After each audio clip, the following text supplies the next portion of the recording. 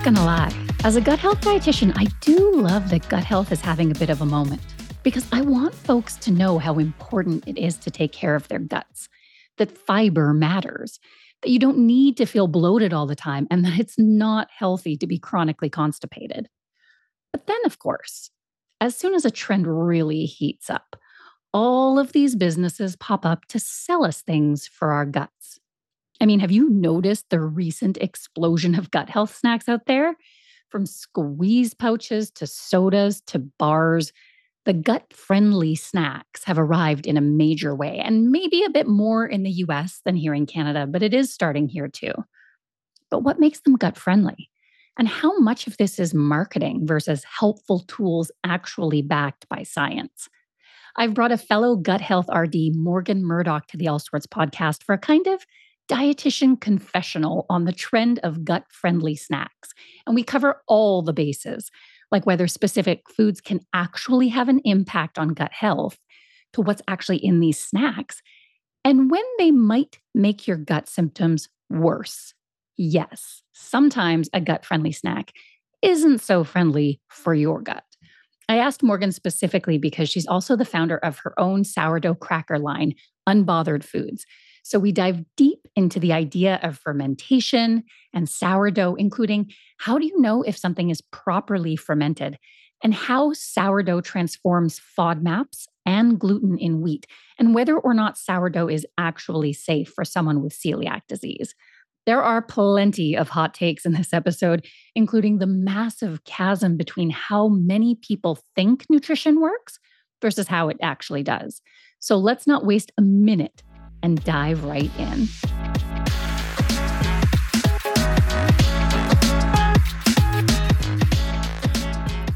Morgan, thank you so much for chatting with us on the All Sorts podcast. I have to admit, as like a podcast host, I don't want to play favorites, but I really do like talking to other gut health dietitians, not the least of which, I mean, obviously it's my wheelhouse, but when I started 15 years ago in digestive health, when like most dietitians couldn't even figure out like the gluten-free diet for celiac disease, like I felt so alone. Oh my gosh. Like totally alone. And like, Yeah. I don't know where I go for information. I don't know who I can like connect with for support and to like share ideas. And so it's one of my favorite things to like get to talk with other gut health RDs and share all of the incredible things that you're doing with this community. Yeah, I feel that 100%. It's like, it's a very small world. Dietitians feel like a small world. And then once you get down to like the specific niche of GI, it's like, oh, here we are. Here's the group of us. So yeah, like literally a tiny little handful. It is. Yeah. Yeah. So yeah, it's great to talk to you as well. Yeah, the internet can be used for some good sometimes. Yeah. Yeah. Well, why don't we start sort of like at the very beginning and like tell us a little bit about yourself and like why, like what got you into dietetics? Because like when I started at university, I didn't even know what a dietitian was. I just took nutrition because I was like, oh, I'm into that.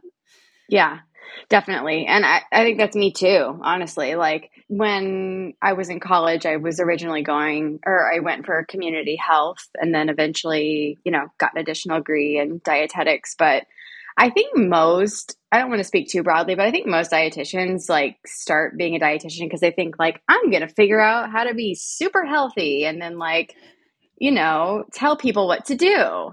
And I don't want to speak too broadly, but at least back in the day, I feel like that was most dietitians, how they kind of got into it was just like a personal interest in nutrition, whether that was healthy or not.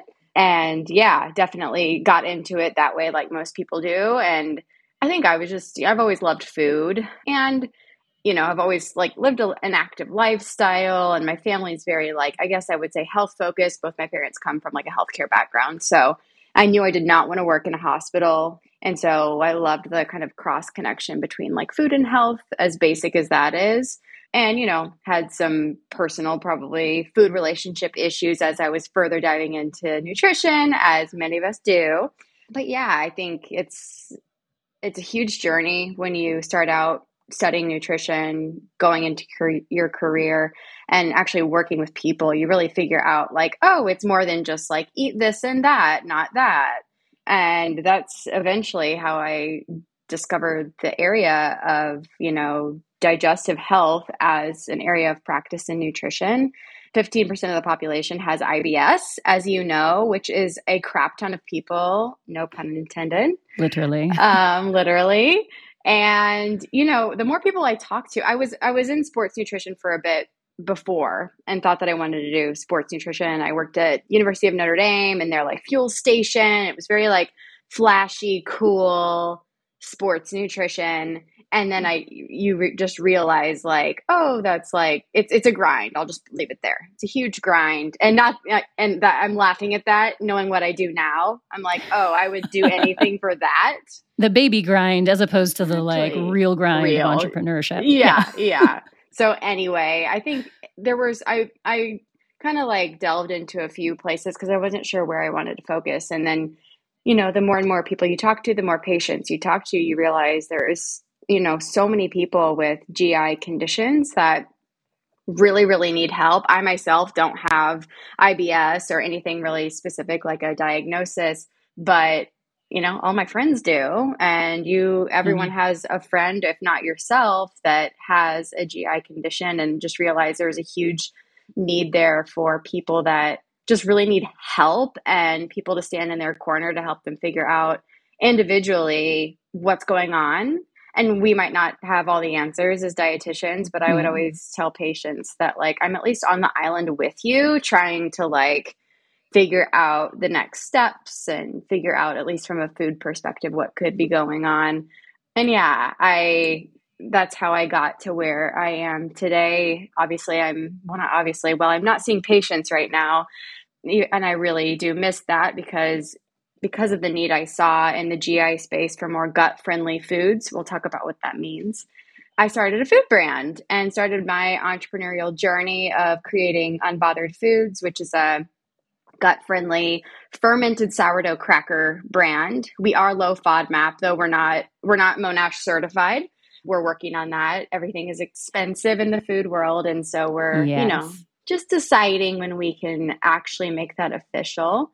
And really, we just launched within a year. So we're so new, but I feel really passionate about this space in food because I worked with hundreds of patients that needed help, and they were on the low FODMAP diet because they were trying to figure out what was causing these issues. And a lot of times there's not good information online about the low FODMAP diet, or like, you Google that and it's just this giant list and then it's like shut down moment. And I want to be able to empower people to feel excited about eating again, but that they can also trust the brand that's telling them, what they're wanting to hear. And, marketing is everything, and it's very cool to be gut friendly right now. And big brands are saying gut this and gut that, and pre and probiotics, and just like it feels like slapping labels on things because it's trendy. And so I feel passionate about a dietitian led food brand that's actually like coming from a science background. So that's me in a massive nutshell. Yeah.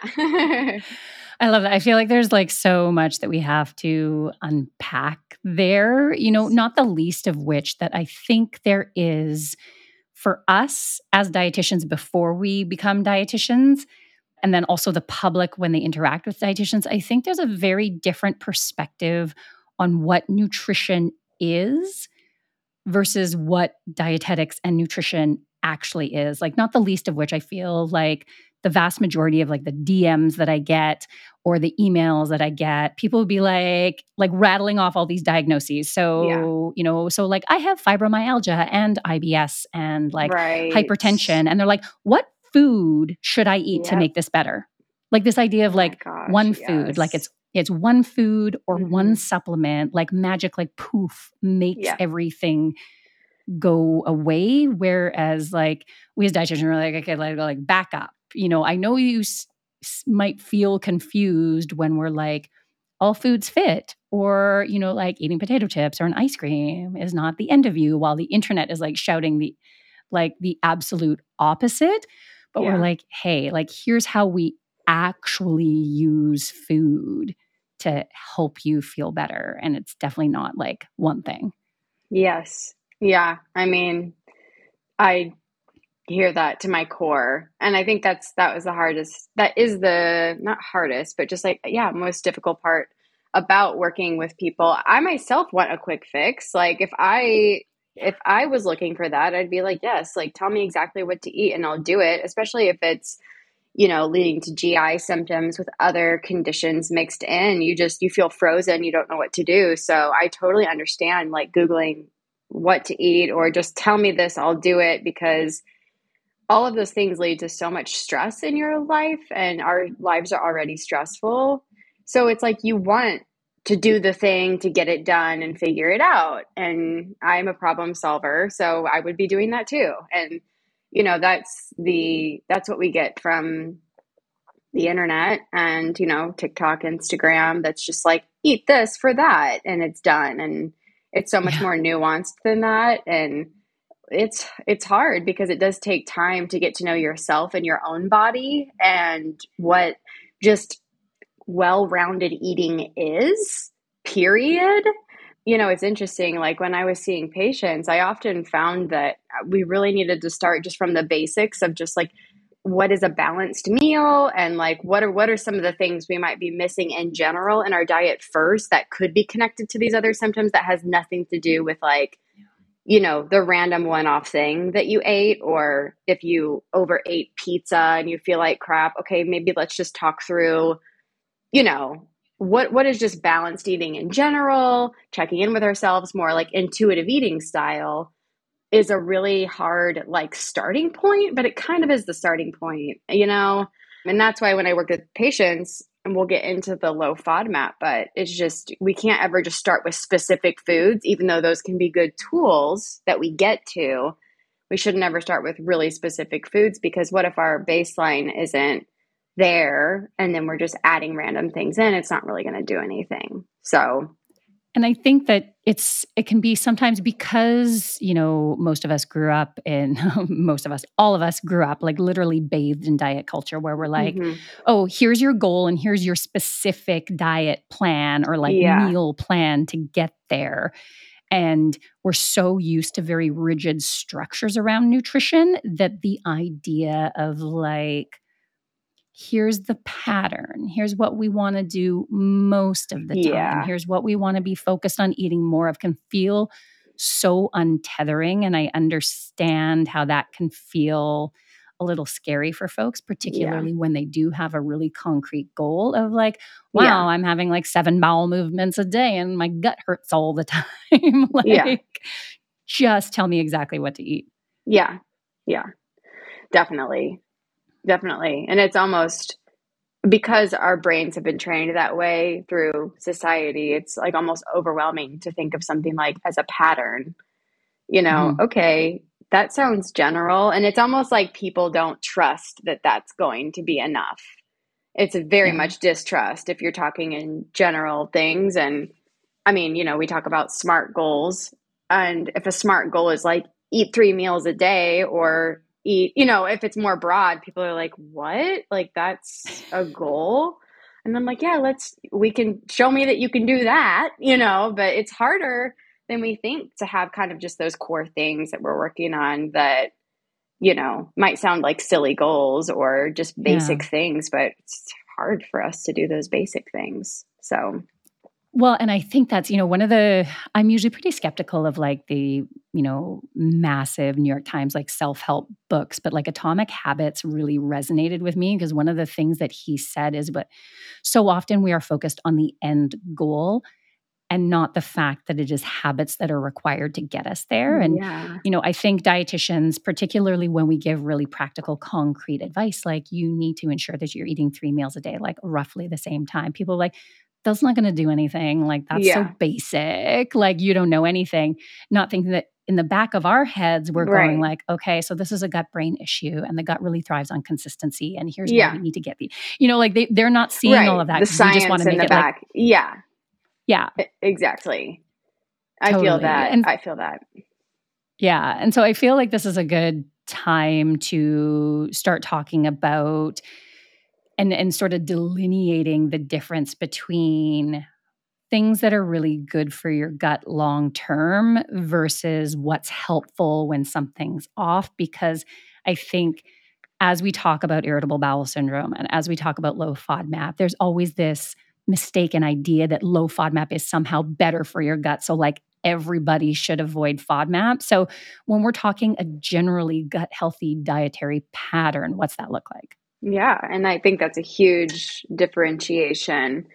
That's a really great point. Yeah, I mean, we're looking at a generally gut-friendly diet, or, yeah, an eating pattern in a way that's going to be beneficial to your gut. It looks like, more dense, fiber dense foods. Something that I like to say is like eating in the rainbow, which really just encourages more produce that you can eat, complex carbohydrates that come from fruits and vegetables as well, but also whole grains and beans and legumes. And really, it's just diversity is huge in general. But as you mentioned, what does that look like when you're not feeling great, or if you are in some type of flare and you're eating in a way that's kind of managing things? That looks very, very different. And like you said, low FODMAP is a tool that's used to help manage your symptoms partially, but it's also really a protocol in working with a dietitian. As I always say, you are working with someone while you're doing this to help figure out what those specific triggers could be. And because it's a protocol where you're spending time eliminating certain things, and I always will say that a caveat, low FODMAP is not for everyone, especially if you are working on your relationship with food, because it does involve eliminating certain foods. But it's really to get to the core of what is this issue if it's related to food. And because you're eliminating certain foods, it can actually be more of a limiting, non-beneficial diet. It's like, it's limiting in fiber. It can limit in your diversity of nutrients. And that's why I encourage people to always do it when working with a dietitian, because we can also help make sure that you're having a balanced diet. You're not just eating like chicken and rice, to be safe, because that's also going to cause you more GI issues later because you're constipated because, you haven't been eating anything. And then you've got SIBO 6 months later because your gut hasn't been moving. Right. Exactly. Yeah. So, I mean, that is huge. People definitely think this type of diet equals healthier, whether it's low FODMAP or gluten-free, like whatever the kind of umbrella diet protocol is. We have this just feeling of like, oh, that's healthier, versus looking at our own individual journeys as like a unique way that we need to eat to help make us feel the best. So if you are eating low FODMAP, it's because you're you're problem solving. It's not a blanket, like, eat this because it's healthier. Because actually, a lot of times it's not. It just isn't. Because you're not getting those nutrients and the fiber that you need on a regular basis. And it's very limiting. It can also affect your mental health because you are so limited. And that's a whole nother conversation that's a part of it as well. So yeah, that's the big difference. I think I just trailed off there, but low FODMAP, we're managing our symptoms. We're figuring out, what's causing this while we work with a dietitian. And eating in a generally gut healthy way looks like a lot more diversity, usually more fiber, and just, like a more inclusive, well-rounded diet.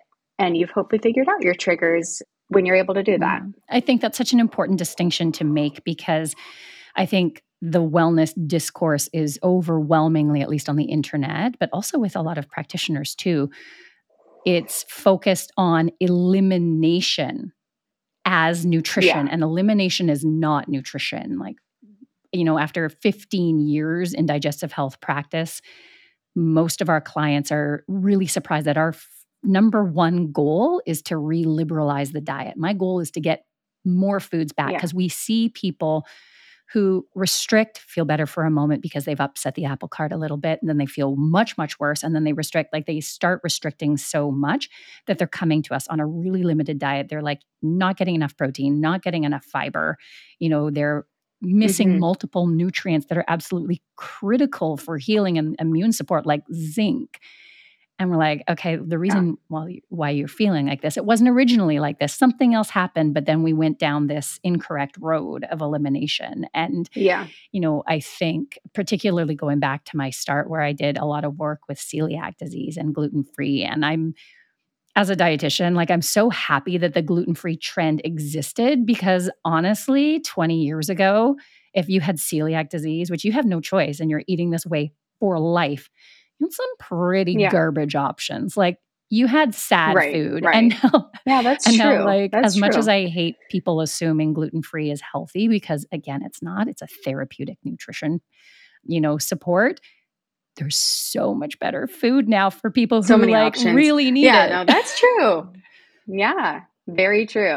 That's a good way to look at it because I can definitely be cynical about diet Yeah. trends as many of us can, but that's a good way to look at it as kind of like, yeah, making more room at the table for people that need it while dealing with the trends. We'll deal with Yeah. them if it's helpful for our GI Yeah, people. So, totally. And, particularly around IBS. And I think it's also important maybe to state that IBS is a multifactorial condition. And so nutrition is one part of it. And I've seen this in practice mhm. where, we will be doing the low FODMAP protocol and people will feel like they feel better, like they're getting better. And then all of a sudden something happens and then people feel so much Mhm. worse. And they're like, oh, I thought it was low FODMAP. I thought it was the food. And you're like, well, the food obviously was improving things, but now let's talk about stress. Like what happened in your life right now? Like Right. people forget that it's not just the food, it is stress. There can be, like Mhm. bacterial issues, like it could actually be SIBO. We need to deal with that with your physician and antibiotics, not at all just food.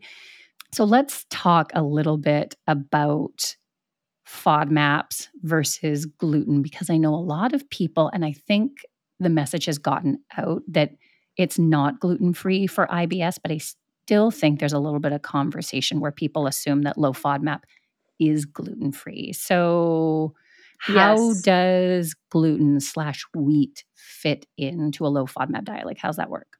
Yeah, that's great. And, I'm still with the gut and with foods. It's like there's an ever ending journey of learning. And even though I specialize in this area, I feel like I'm always learning. And yeah, there's so much knowledge that we still have surrounding all of what we're talking about. But so it's hard to grasp it all. But that's a really big misconception with low FODMAP that it is gluten-free. Gluten-free foods that are grain products such as rice or quinoa that are naturally gluten-free, they are low FODMAP because they are gluten-free. But not all gluten products or not gluten products aren't always not low, like high FODMAP. So let me break it down a bit. So specifically with wheat, for example, that is not gluten-free. Gluten is the protein component of wheat. And when you have celiac disease, you cannot have the gluten component of wheat.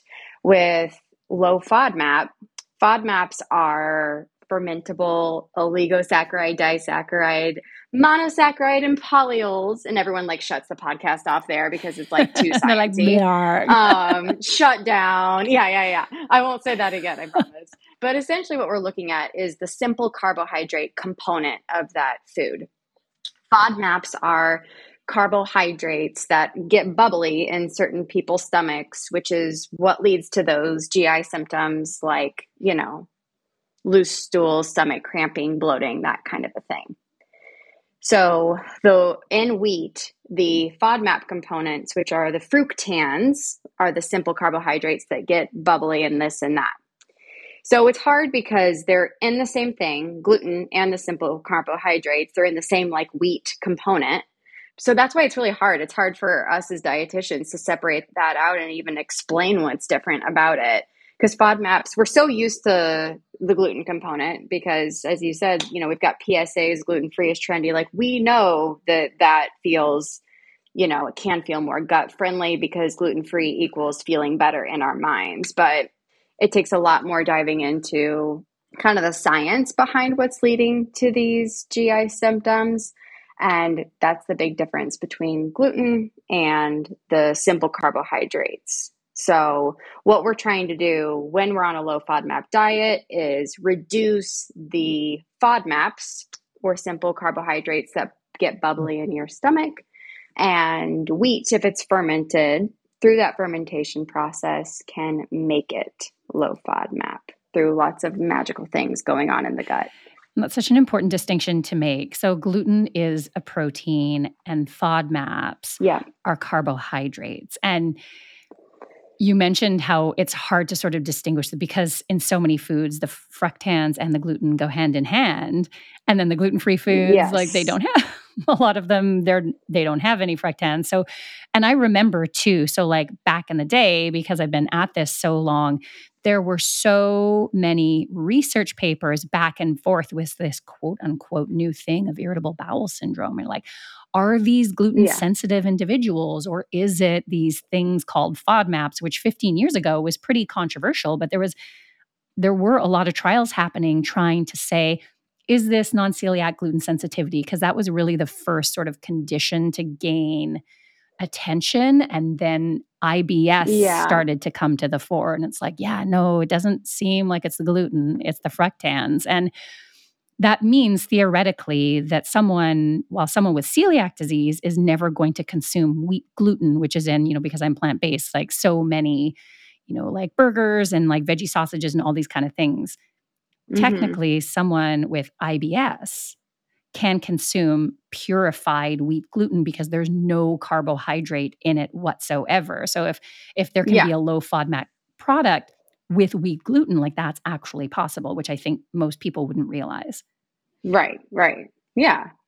Which makes total sense, because as soon as you start Googling something, it's like, this is too sciencey, it's too much. So, but yeah, that's a great way to differentiate it. To put it simply, gluten is protein, FODMAPs are carbohydrates, and it's figuring out, which you're sensitive to, I suppose. And most people that are gluten or have issues with gluten might also have celiac disease, which it doesn't just lead to symptoms, leads to, not being able to absorb nutrients, which is very different than an intolerance, which is a whole nother kind of can of worms. Intolerance versus celiac. Yeah, totally. And so let's shift a little bit to like gut-friendly foods and like the trends around gut-friendly foods. So fermentation is a big one. And I think particularly for folks with IBS, they may be surprised. Like I tell everyone to get the Monash app, right? I'm like, get the Monash app so you can like scroll through the foods and see. And a lot of people are surprised. They're like, why can I have sourdough? Like I thought wheat had fructans and I can't eat it. But why is it saying that like sourdough is okay? What is fermentation doing to wheat that makes it okay? Yes. And when I was working with patients, same as you, I would tell them all to download the Monash app. And my favorite part of the conversation was telling them like, but you can have sourdough. It like felt like the happy part, because we're saying, here's all the things that you have to avoid for now, but yay, you can have sourdough. So very fun thing, because you can frame a lot of things around like a piece of sourdough bread, right? Like you can make some toast, you can have a sandwich. Like there's so many things that feel exciting when you incorporate sourdough. So the reason that it's low FODMAP is that through the fermentation process, which in real sourdough, there are live cultures or bacteria from that starter culture that's fermenting. And that breaks down the FODMAPs or the fructans so that it comes to a lower level than a standard white piece of bread or regular piece of bread. Or like, even thinking past like regular crackers or whatever the wheat product is, usually it is high FODMAP because the fructans are still there bubbling in your stomach. But when it's fermented, a really simple way to think about it is kind of pre-bubbling in the product, breaking it down before you eat it. So it makes it easier to digest for those that, might have issues with fructans or regular wheat products. The other thing that's cool about it is that it adds the lactobacillus bacteria, as you're eating it, which can also aid in that digestive process as well. But it's really important to be able to understand, well, how do I know it's real sourdough? Is a big Yeah. question, because there's lots of sourdough things out there. There are so many, and I feel like as a dietitian, whenever something becomes a trend, like food marketers learn how to do like the minimum viable product in order to like slap a Yes, label yes, on. Like for when sure. Yeah. omega-3, it's like, here, 5 milligrams of DHA. Oh, it's got omega-3s. And you're like, that's useless. I don't. So like, Yeah. what's real sourdough? Like, how would we actually know if something is real sourdough versus like marketing sourdough? Yeah, yeah. Well, the fun part is that there are flavor components that can be added to products to make it taste like sourdough. So sourdough, as we know and love it, has that yummy, like tangy sort of flavor, Yeah. which you can get that flavor ish from something that's just labeled like, like a sourdough loaf of bread. We have food scientists that are super smart and can figure out ways to give us that flavor component. So if it's just the flavor you're looking for, you can get that in the random loaf of bread that says sourdough.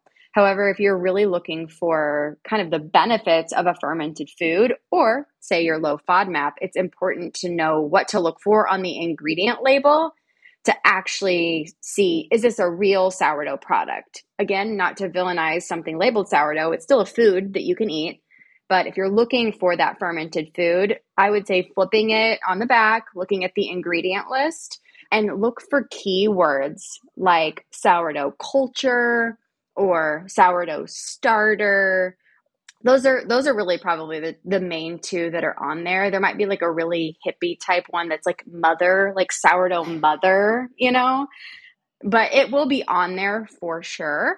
And I would say if it's a real sourdough product, like our product, we're very vocal about its fermentation and how long we ferment it, because that's a longer, more costly process. It's really easy to throw a bunch of ingredients in a big vat, mix it up, throw it in a machine and bake it. But what does it look like to actually ferment it for a long amount of time, fold it at certain times, or whatever the product Yeah. needs? It's a lot more involved and timely. And so people are going to say on that package or on their website, like fermented for X amount of time. You won't miss it. If you have to look really, really hard, that's kind of an indication that like it might not be real sourdough, because we're very proud of like the real fermentation process that it takes to get there. Amazing. So how is there sort of like, should it be 12 hours? Should it be 24 hours? Like in terms of, particularly because we're looking to ferment long enough to get rid of the fructans, how long should we be looking for?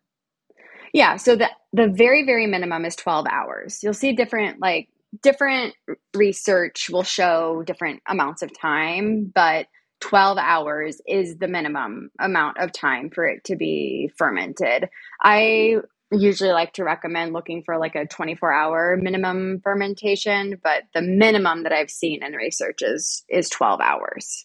So it doesn't count if it's fermenting if it's fermenting for 30 minutes. Yeah. So we're not counting that as real fermentation. Yeah. And I had a bread company pitch to me, and they're like, oh, it's fermented, but it was a very, very short fermentation time for the flavor. And then they add yeast to because you haven't fermented long enough. So we should talk about that.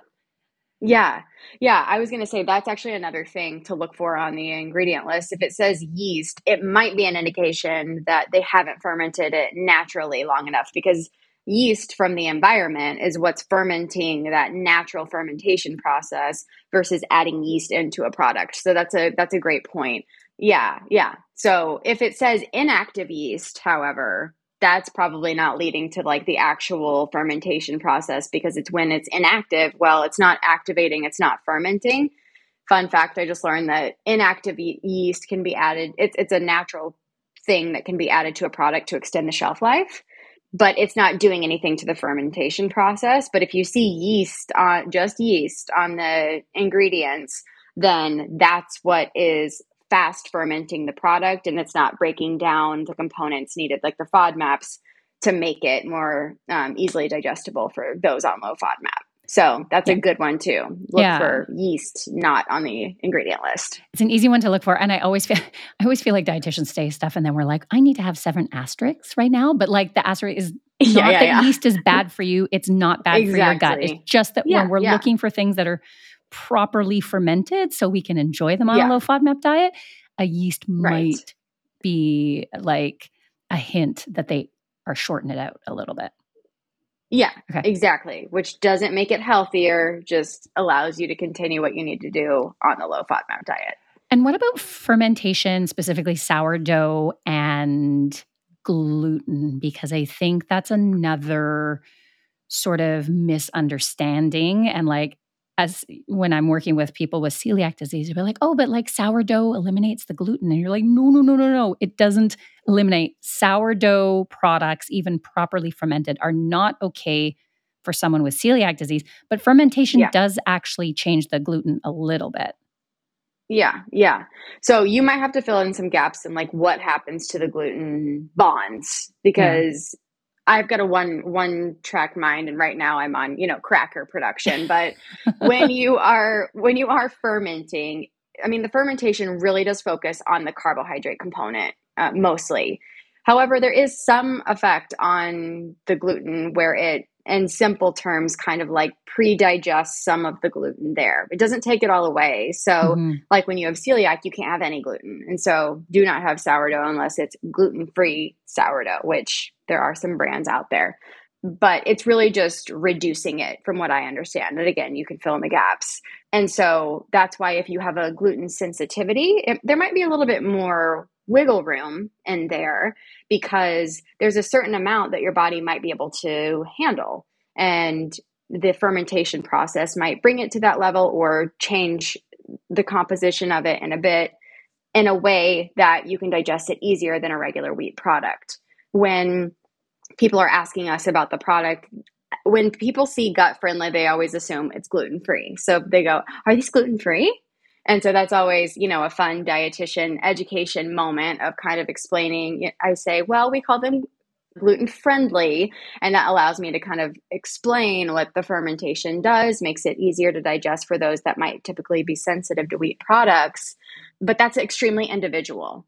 So I would encourage people to kind of like test at your own risk. That sounds scarier than it needs to, but you can, if you're gluten sensitive, then you might try having just a small piece of sourdough bread or something like that to see if it affects you.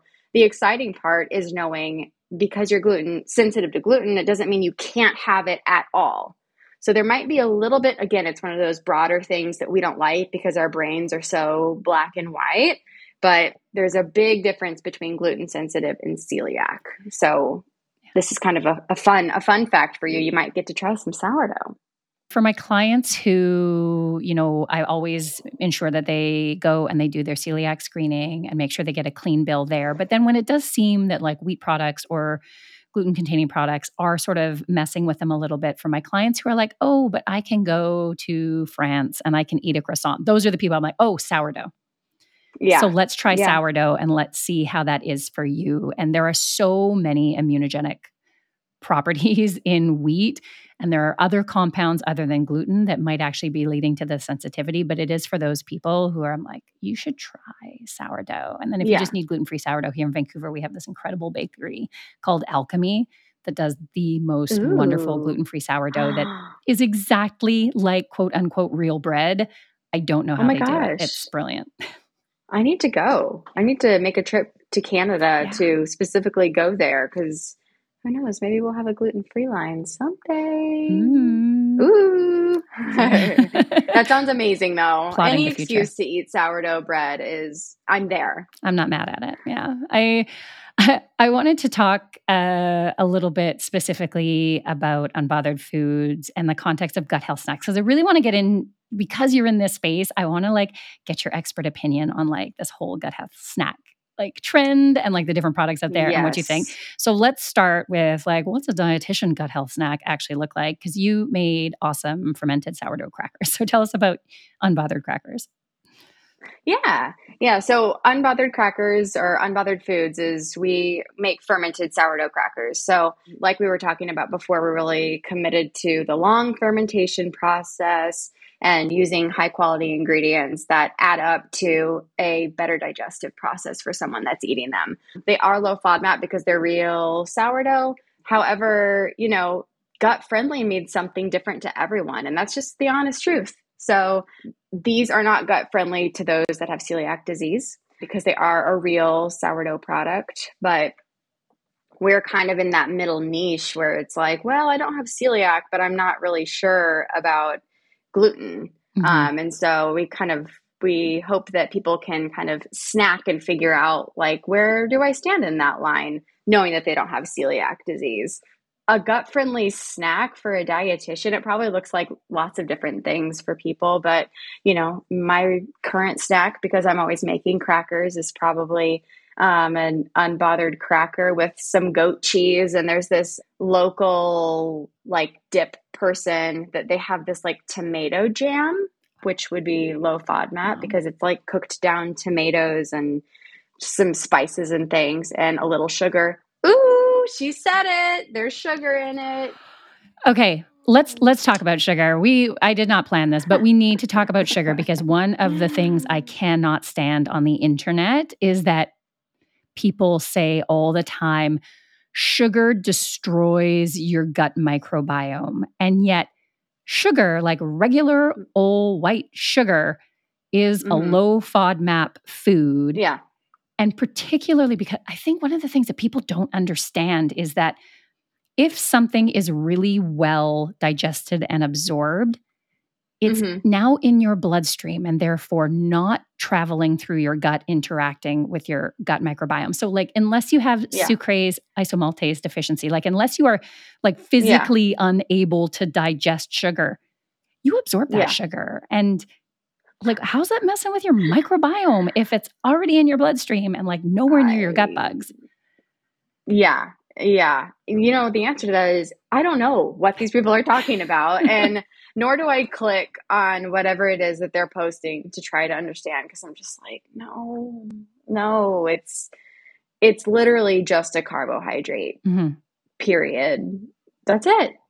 That's the secret, everybody. I don't know what they're talking about when they're talking about destroying the gut microbiome. It's just like, it doesn't connect. It doesn't connect, but it is very flashy to click on. Yeah, well, because people, it's an easy mark. Sugar's an easy mark. And, no dietitian is going to say, eat more sugar, like just pile on the sugar every day. Like clearly that's not what we're saying. But when I wrote Good for Your Gut, I did a really deep dive into the literature. And because my question was, we actually have surprisingly little evidence for direct effects on diet and the microbiome in actual humans versus, cultures or animals. But what is really clear is that a high sugar, high fat, low fiber dietary pattern is not good for your microbiome. Like we're very clear on like the standard sort of like how we eat in North America, no bueno for our gut bacteria. But I could not find a single study that challenged the inclusion of sugar in an otherwise healthy diet at all. Like it doesn't exist. And I know people, because I will absolutely use sugar, like a teaspoon of sugar in a salad dressing is like magic for your salad. And people are like, makes you eat the salad. Yeah. And it just softens out the bitterness and the earthiness. And people who are like, oh, I don't like vegetables because, they're just too real, like a single teaspoon of sugar in a salad that serves 4 people, it eliminates that. But people are so on off about sugar that they're like, oh, well, that's sugar, therefore that's unhealthy. It's like, not at all. Right. Yeah. Yeah. Yeah. And your gut is okay. Your gut is okay. You can have this sugar, and it's like that's not the issue there. Leave sugar alone. It's gonna be okay. It's gonna be okay. And actually your body probably needs some of it, especially if you've been avoiding it like the plague. If you're, deep into diet culture, like your brain is probably not getting everything that it needs to be on point. Yeah. So let's add that teaspoon of sugar. Exactly. Let's make it happen. Okay. Yeah. So other gut health snacks, one of the things, because you're in the States and I'm in Canada, I see all these Yes. glossy things on the internet. And then I try them when I'm down there. But there is such an explosion. And I was reading, I don't Yeah. know if you read Snack Shots, the newsletter. Oh, yeah. Oh, yeah. Oh, Right. yes, of And so, I course. mean, of course. So I will link it in the show notes for anyone who's super nerdy on like food and bev and design because it's the coolest newsletter Hmm. ever. But she did this amazing deep dive on how like the low FODMAP trend is really taking off. And there's all these cool products like Yes. Belly Yep. Welly bars, for example, and things like Olipop, which we can't really get here. I've tried it. It's delicious. But there, what makes, so we were talking about like a gut friendly snack, and some of these things like Yeah. Belly Welly bars are really, they're low FODMAP. So like that's the obvious reason why they're saying gut friendly. Hmm. Olipop has prebiotic fibers, which is why Yep. they're saying it's gut friendly. Like what should people Yeah. be looking for to sort of get through the marketing? Like which of these products are actually good?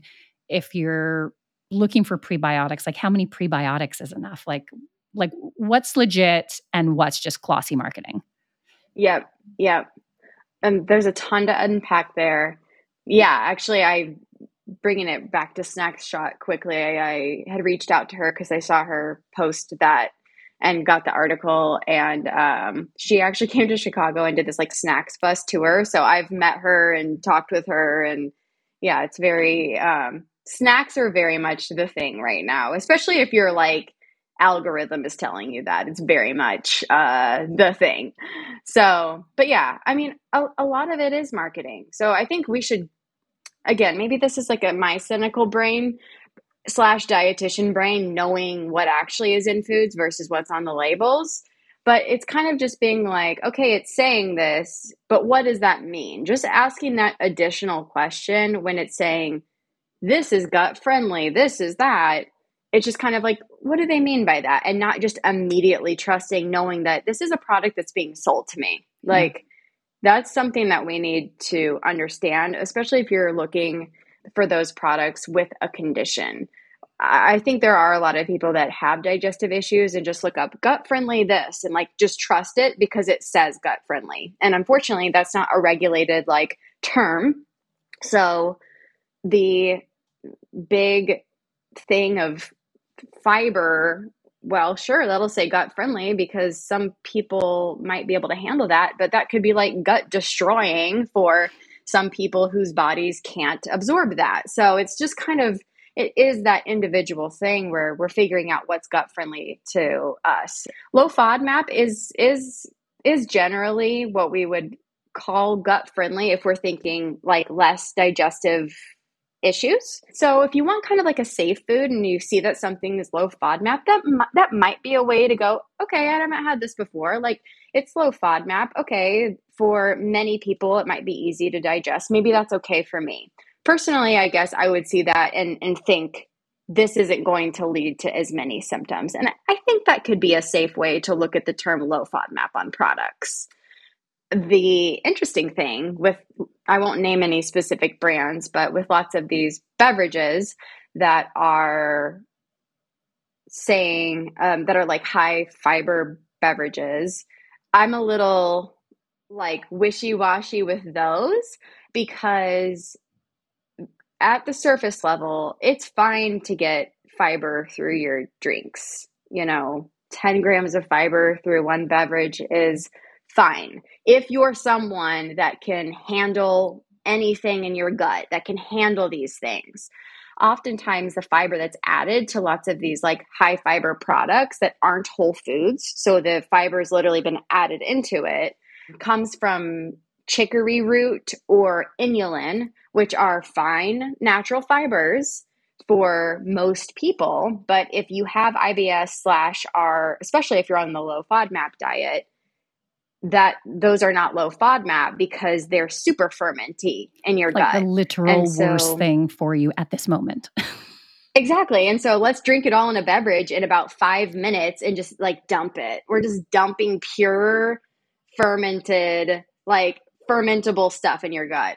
I don't have IBS, but I personally can't handle chicory root. And so when people have issues with like drinks, like protein drinks, especially plant-based Yeah. protein drinks, most of them have inulin or chicory root because it is an emulsifier. It is something that adds some fiber, not naturally bad or evil, but it might not feel good for those that have a GI condition. So how confusing is that to see gut friendly plastered on everything, and to this brand and to their experts, I shouldn't do the air quotes thing, that's mean, to this brand and their experts, it's like add a bunch of this type of fiber without knowing, oh, there's this whole subset of population that are looking for gut friendly products that will literally hurt their stomach. So Yeah. I don't know. There's so much to navigate. It's hard being a consumer. There is. It is really hard. Like, it's hard for us as dietitians to keep up and then as a consumer, but I feel like that delineation is really great that you gave, that if something is quote unquote gut friendly because it's low FODMAP, that's a really good indication that something's just going to be gentler on your gut. And so even if you don't have IBS and you're just going through like a really bloaty time and you're like having a hard time, this might be a great thing because it's going to be gentler. But then everything else that purports to be gut health, like most of the time it will be because they've enhanced fiber or probiotic. Oh my gosh. I have a whole thing with probiotics because just because something is a bacteria doesn't mean we have data to show that that specific bacteria does anything. And most of the probiotics that are added to foods are spore-forming bacteria that have research to show that they stay alive in those products, which is like a win over a decade ago, but no research to show that they have any benefit for the human microbiome, which is one thing. But then you have that other category of fiber foods. And while we do have a lot of research to confirm that prebiotics, also when you give them inadequate amounts, like the amount of prebiotic, like inulin, for example, that you need is like between like 5 and 20 grams of fiber a day. Most people with anything going on in their gut cannot handle that. Like that will feel like lava, like molten lava bubbling away in your gut and like tearing away your gut lining. So you do have to, I love that question of like, why? You say it's gut friendly. Why? What does that actually mean? Because if you're an IBS gal and you pick up all that inulin stuff, like you're going to feel awful. So bad. And it's, the other thing that to look for, if there is something that you are eating and it's from the supplement aisle, I'm just saying this on a broad stroke, like if it's in a supplement area versus a food area in the grocery store, that's something that we should be thinking about. Like, how is this not registering as food in our data system? And a lot of times those foods, again, won't name specific brands, but if you find them near the supplements, it's probably an indication that there's things added to it that might not sit super great, including inulin and chicory root. Again, if you have a stomach of steel and you're like, I can eat anything and it doesn't matter, like that's fine. But for many people, that's not the case. So look for food, and starting in the food area, I would say generally. I feel like that's a good place to start. The other thing that I'm noticing too is all of these like candies, like no sugar candies that you look on the back and they're like, we have 25 grams of fiber. I'm so curious as to how that's going to pan out because I do have IBS and me and inulin are not friends. Like fructans are my number one. If something's going to cause me an issue, it is fructans. And I can eat like a whole bag of those Smart Sweets candy. I'm just going to say it because I do like them. So like shout out to Smart Sweets. I think they're delicious. But I can eat a whole bag of that and it doesn't bother me. And so I think part of what is legally termed a fiber, we're still not aware of the physiological impacts of that fiber. Maybe it's doing absolutely nothing for us, maybe some of them like inulin we know are, but like the soluble corn fibers, for example, like we don't really know. So if you're like, oh, this candy is like boosting my gut, and you're like, probably not. It's delicious. And if you just want to have a candy without the sugar because you don't want to crash, go for it. Sure. But Yeah. maybe let's not think we eat candy for our gut health. Like, let's think we eat like vegetables and Well, grains for our gut health. That's where we need to get back to. exactly. Yeah, yeah, and that's where it's all back down to, like, simple, like, is this one thing saying it's gonna solve something for me? Red flag. That's a red flag. Like, Yeah. if it's saying, "Eat this and you will feel this," that's usually a red flag, and that takes us back to earlier in our conversations of, like, patterns and including these things into our diet versus looking at this like, no one should eat my sourdough crackers and go, "My stomach is going to feel better because I'm eating this one thing in my diet." We're looking at the whole picture. So that's so important. It's just adding in. Okay, so I'm going to like flip it a little because we spent so much time talking about like dietary patterns, also to be really wary of gut health snacks. I want to, as like a Mhm. last question before we get into the rapid fire, because you're a gut health dietitian, if someone was working on their overall, we're going to frame it as a dietary pattern, we're working on our overall dietary pattern. Mhm. What are 4 or 5 things you would like to see them consume more of? Assuming someone doesn't have IBS. They're like, no, I just like, my gut's not amazing, or just want to keep it amazing. What are like 4 or 5 Yeah. things you would say, okay, start bringing these into your dietary pattern?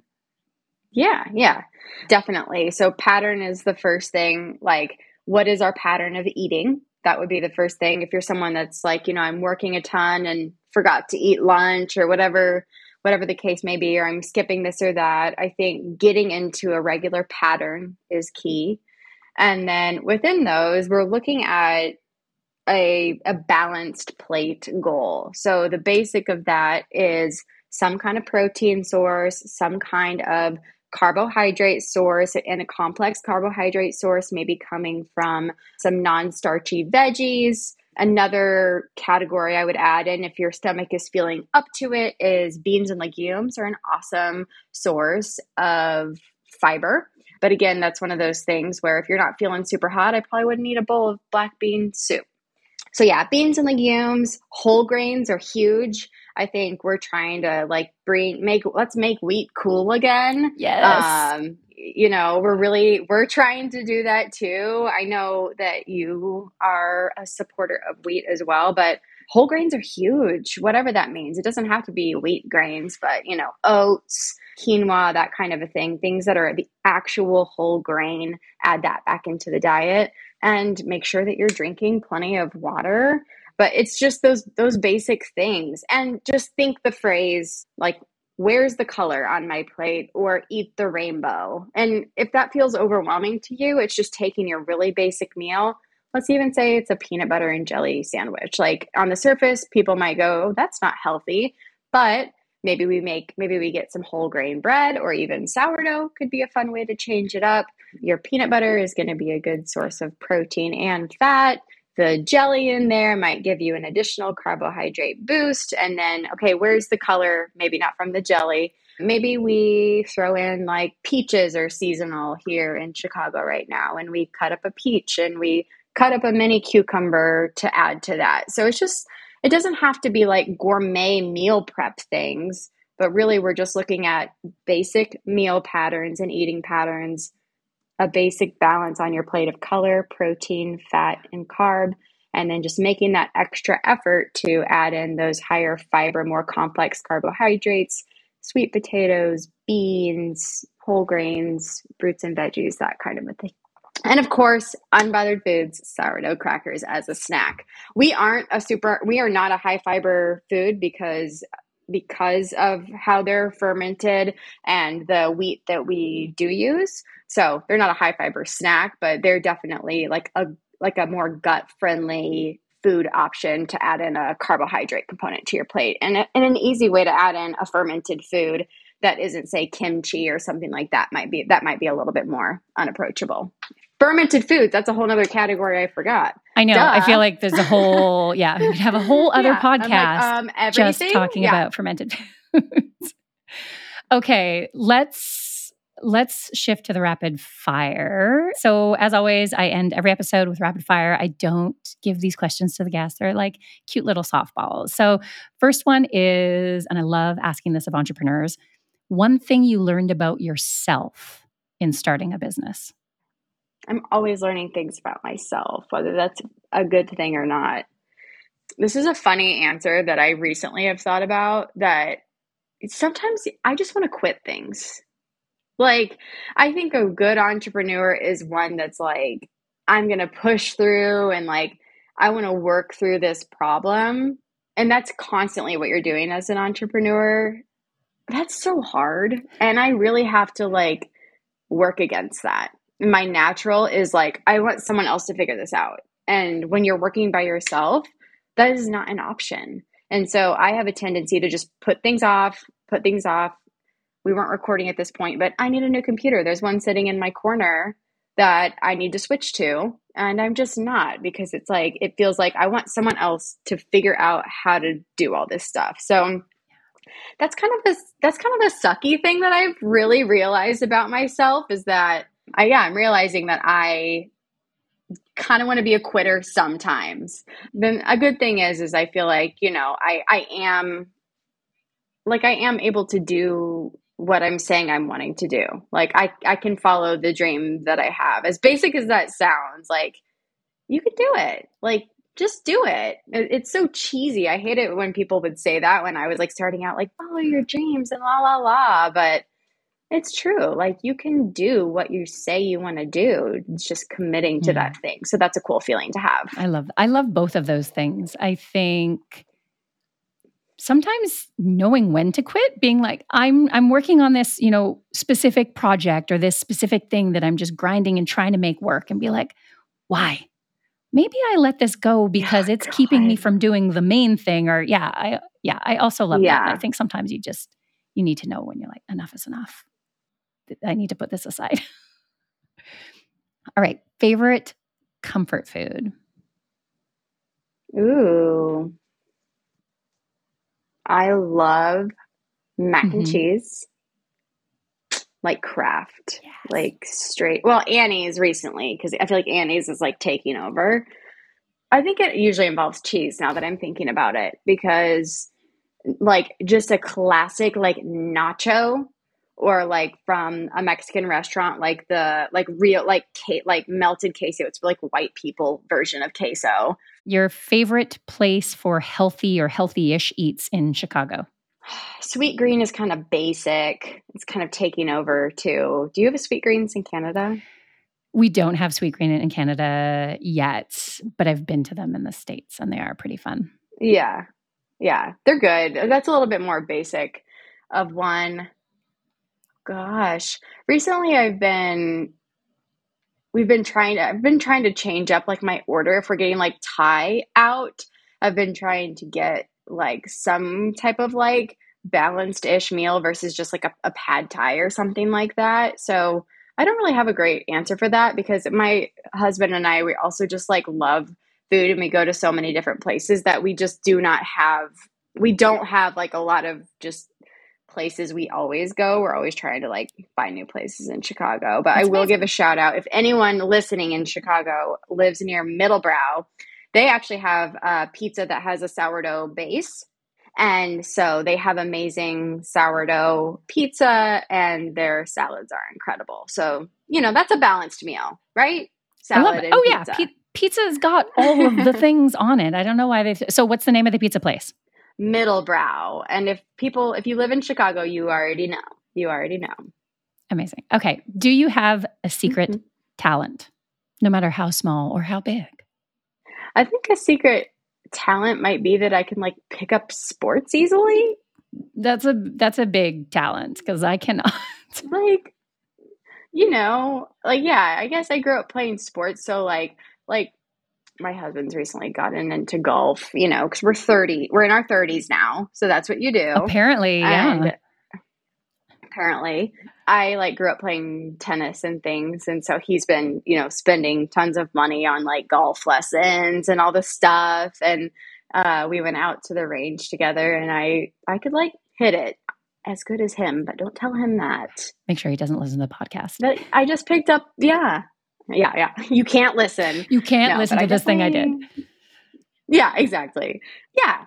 A natural ability for most sports. That's my talent. That's so impressive to me, because I have the opposite. And my husband and now my son are both like that too. They're just natural born athletes, where my daughter is more like chips, couch, and chill. Like that's very me. I'm very At least you have someone with you. exactly. I'm very active now, but as a kid, I was so weak. I was so weak and feeble and couldn't do anything. I cheated in PE all the time. And yes, you can That's make hilarious. that happen. Okay, last one before we close. The best thing you've watched this year? Ooh. Well, I have to say The Bear. Yeah. Well, and I also believe The Bear because it's in Chicago.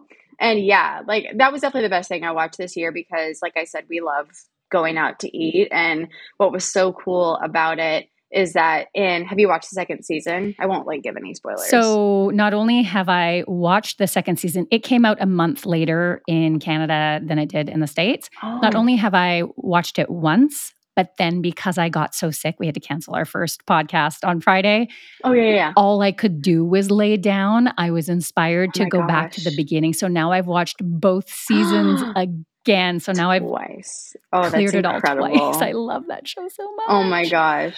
I love it. Okay, well, no spoiler, but in the second season, there's this sort of montage of lots of restaurants, and it kind of flashes a bunch of different plates, and it was so fun because we were watching it and we're like, oh my gosh, that's that place, and we could tell by just looking at the specific dish that they showed, and we there's a bazillion people that made a blog on all the spots that were featured in The Bear, and we were able to, we knew 90% of them just by the food that they were showing and the table and setting it was on. So clear sign that we're spending too much money on food, but that was very, very fun being in Chicago and having that come out. It's so cool. I think it's one of the, most exciting things to be on TV in a while, for sure. Yes, so good. Highly recommend. Morgan, thank you so much for taking the time to chat with us. I love picking your brain about all things gut health and gut health snacks and trends. I'm really excited for everyone to try Unbothered Foods. We're going to put a little discount code in the show notes for everyone. So check that out. Support this new dietitian, woman-owned business because I love to see it. Thank you. Thank you so much for having me. This is a fun conversation, and I really appreciate your perspective and all your questions. So it's been fun.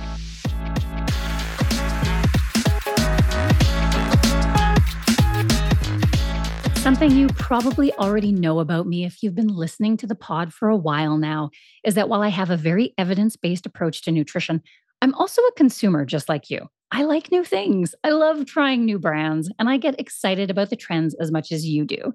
So it was so fun to dive into gut snacks with Morgan and get her take on what's happening in the food world. And also, I love supporting a fellow dietitian trying to put out a really different, trustworthy product out into that void.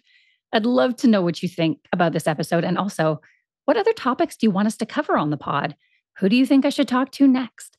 Let me know over on our Instagram at the All Sorts Pod so we can continue to shape the conversation together.